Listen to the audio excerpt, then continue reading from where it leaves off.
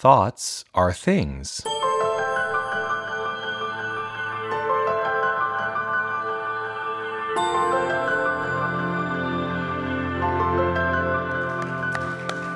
It's via dia.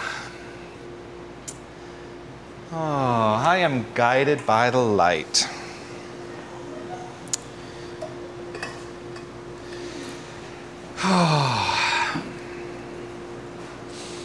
There is a blessing and a curse in New Thought. There is a blessing and a curse in New Thought.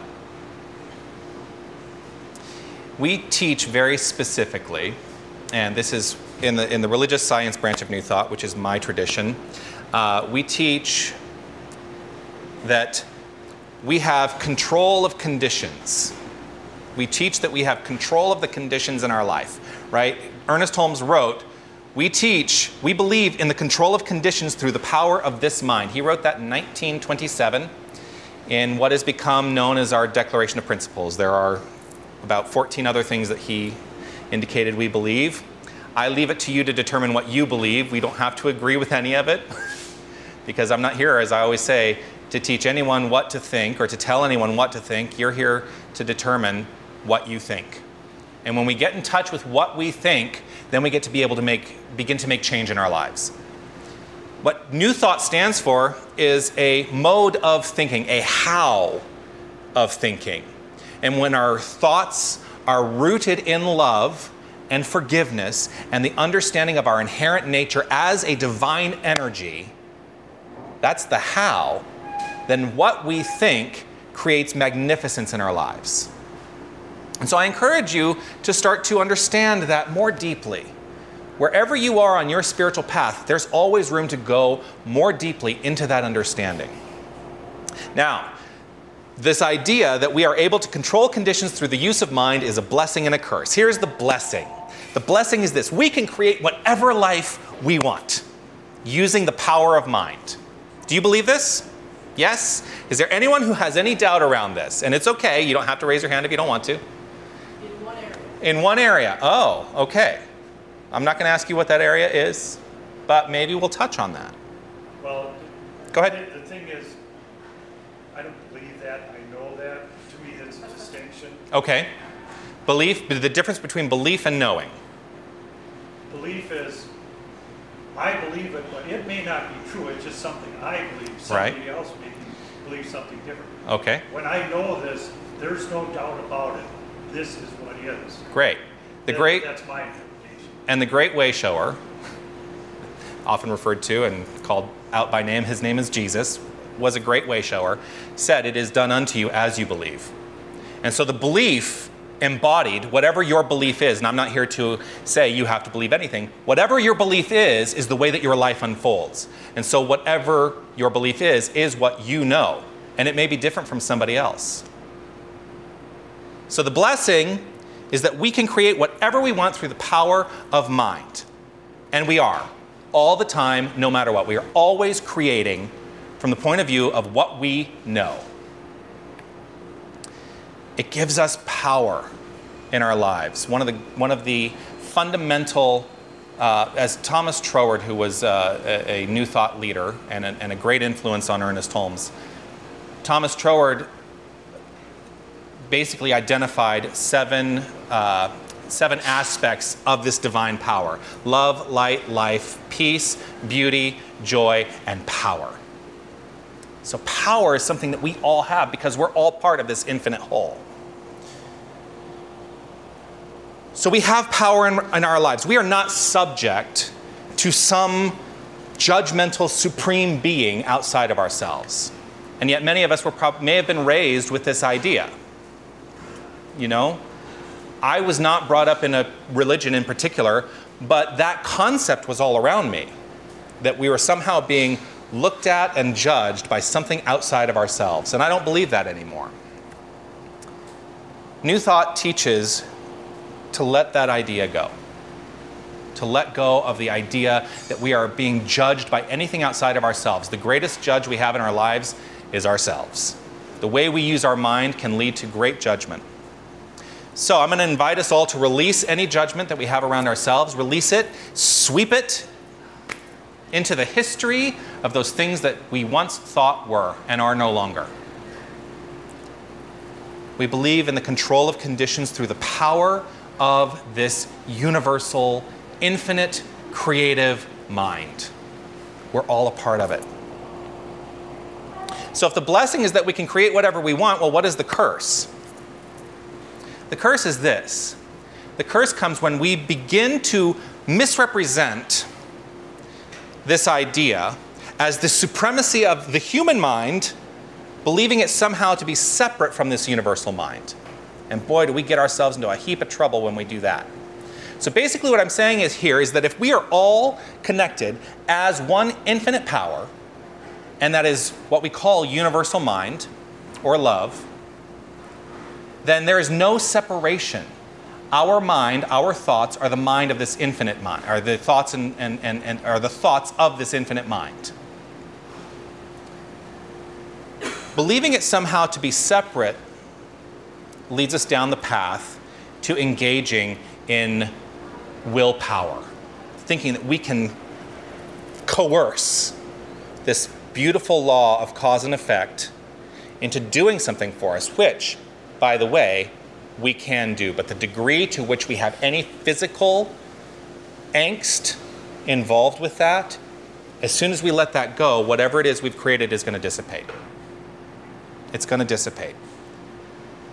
We don't need to coerce anything at all to live the magnificent life we all have imagined. This means a lot of letting go. It means a lot of shedding. It means a lot of surrendering. You know, when we do the lighting of the flames of faith, one of the faith traditions, Islam, we talk about the will of God, the will of the divine. And I like to say that the will of the divine is love. That's the will of the divine. It is nothing else. And when we come into alignment with that, then we can let go of our human willpower to try to control things and just fall back into love. Letting go of any fixed ideas about the way things are or should be, or how people are supposed to behave, is one of the initial steps we have to infinite freedom. Letting go of fixed ideas about the way things are, the way we think they should be, or how people are supposed to behave. That's a big one. When we can let go of our fixed ideas of how people should behave, that is an initial step to infinite freedom. We are constantly bombarded by the media into a belief that we can influence others to make them love us. We can influence others by wearing the right clothing. We can influence others by looking a certain way. We can influence others by spending the right amount of money. All of these things are misinterpretations. But the media upholds these ideas as ways that we can make people love us. They're all cosmetic. They're all surface. And ultimately, they do not have any power to create lasting change in our lives. At all. Let's let go of that notion. The only thing we need to do to ensure love is received is to give love, to be love in and of ourselves. If we want love, we must be love. If we want joy, we must be joy. If we want an extraordinary life, we must be that extraordinary life. So what do? Let go of any erroneous ideas. Let go, shed them. The art of letting go is surrendering to the inherent truth of our being, which is love. I'm going to keep coming back to it. I'm going to drill this. Love, love, love. Love is all there is. In the lyric of the song, Olivia sang, "I focus on me and what I love, how I will serve, and spreading joy to the world. I focus on me and what I love, how I'll serve, and spreading joy to the world. Let us more deeply focus on those things that we love, and that needs to start with ourselves. Self-love. Because when we learn to love ourselves, then we open ourselves to the capacity to love others and love this world. But we have to start with self-love. When we are in that place of love, our natural state is to want to serve, to give of ourselves. And that is a magnificent expression of love, to be able to give. And through doing this, we can't help but spread joy to the world. So how do we really do this? I have 3 steps. As soon as the espresso machine comes down a little bit, it's all good.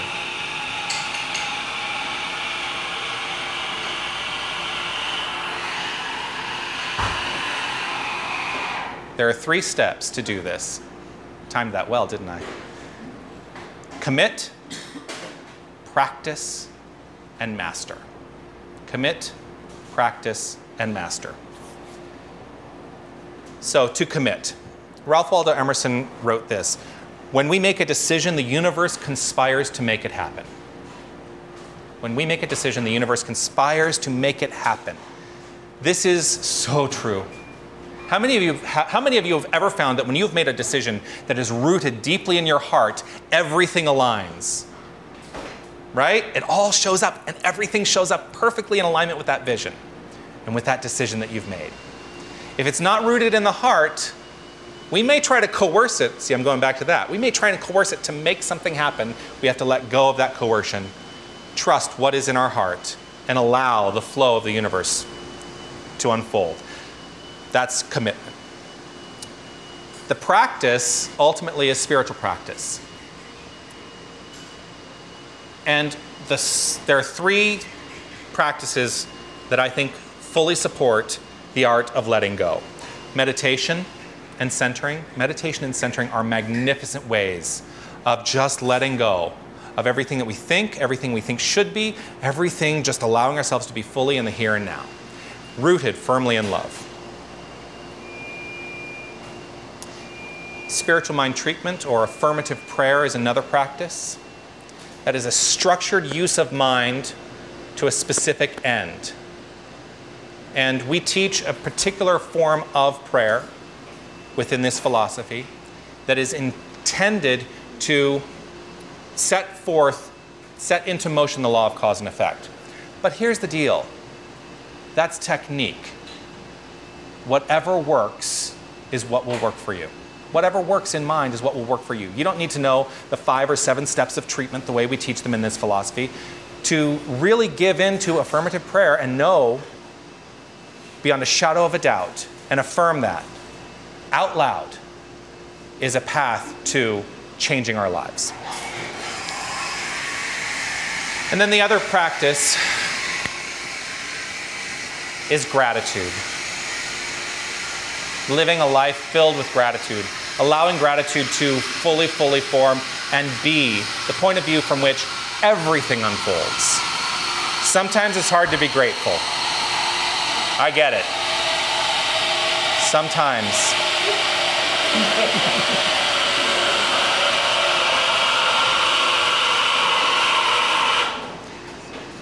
But when we can live in gratitude for all that is, that we have a space to meet in, when we live in gratitude, it really does make magnificent change in our lives. So meditation, affirmative prayer, gratitude, these are 3 practices that support this art of letting go. So if we are committing and practicing, eventually we will master the art. And what I mean by that is the work we do in our own minds is work until it's not work any longer. Are you committed and willing to do the work? That's the big question. Are you willing to do what it takes to transform your own mind to create the life you've always imagined? Consider that. Mastery of a technique is finding what works for you and allowing it to be so fully embodied that our lives can and will change. We can absolutely change the conditions of our lives. This week, what I'm going to encourage you to do is allow yourself a luxury. The luxury is this: commit to the practice of what's in your heart. One thing that may come up for you, you may be met with resistance. Sometimes when we're changing something, we're met with resistance. The resistance will pass if we've made the commitment in our heart. My friend, Reverend Donna Michael, said this many, many years ago, and I carry this with me as not a mantra, but a reminder. She said this: I've often seen that when one is ready and poised to move past something once and for all, it fights like hell to stay in your life and keep its power over you. It's the last gasp of a dying fear. I've often seen that when one is ready and poised to move past something once and for all, it fights like hell to stay in your life and keep its power over you. It's the last gasp of a dying fear. This entire month is about freedom. That's the theme of the month. If we're ready to move into a place of infinite freedom, we must be willing to let it go. Let it go. Surrender to the freedom that is inherent in our hearts. We may, during this week of practice, experience these last gasps frequently. As we move gracefully through them, and you're in charge of how gracefully you move through them, we master this practice and we are made free. Let us be guided through this. Make a commitment right here in your heart to be guided through this change by love only.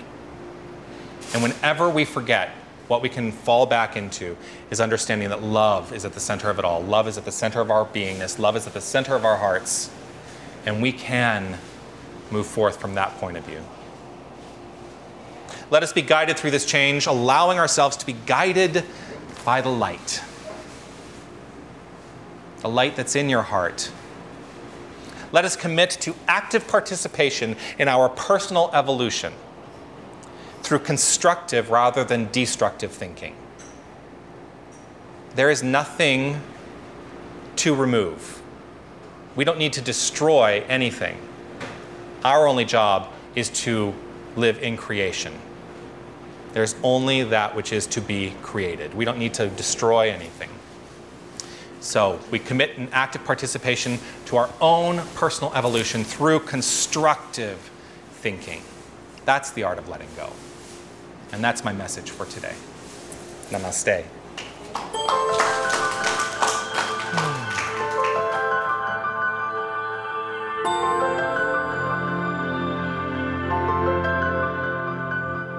Thoughts Are Things is an independently produced podcast.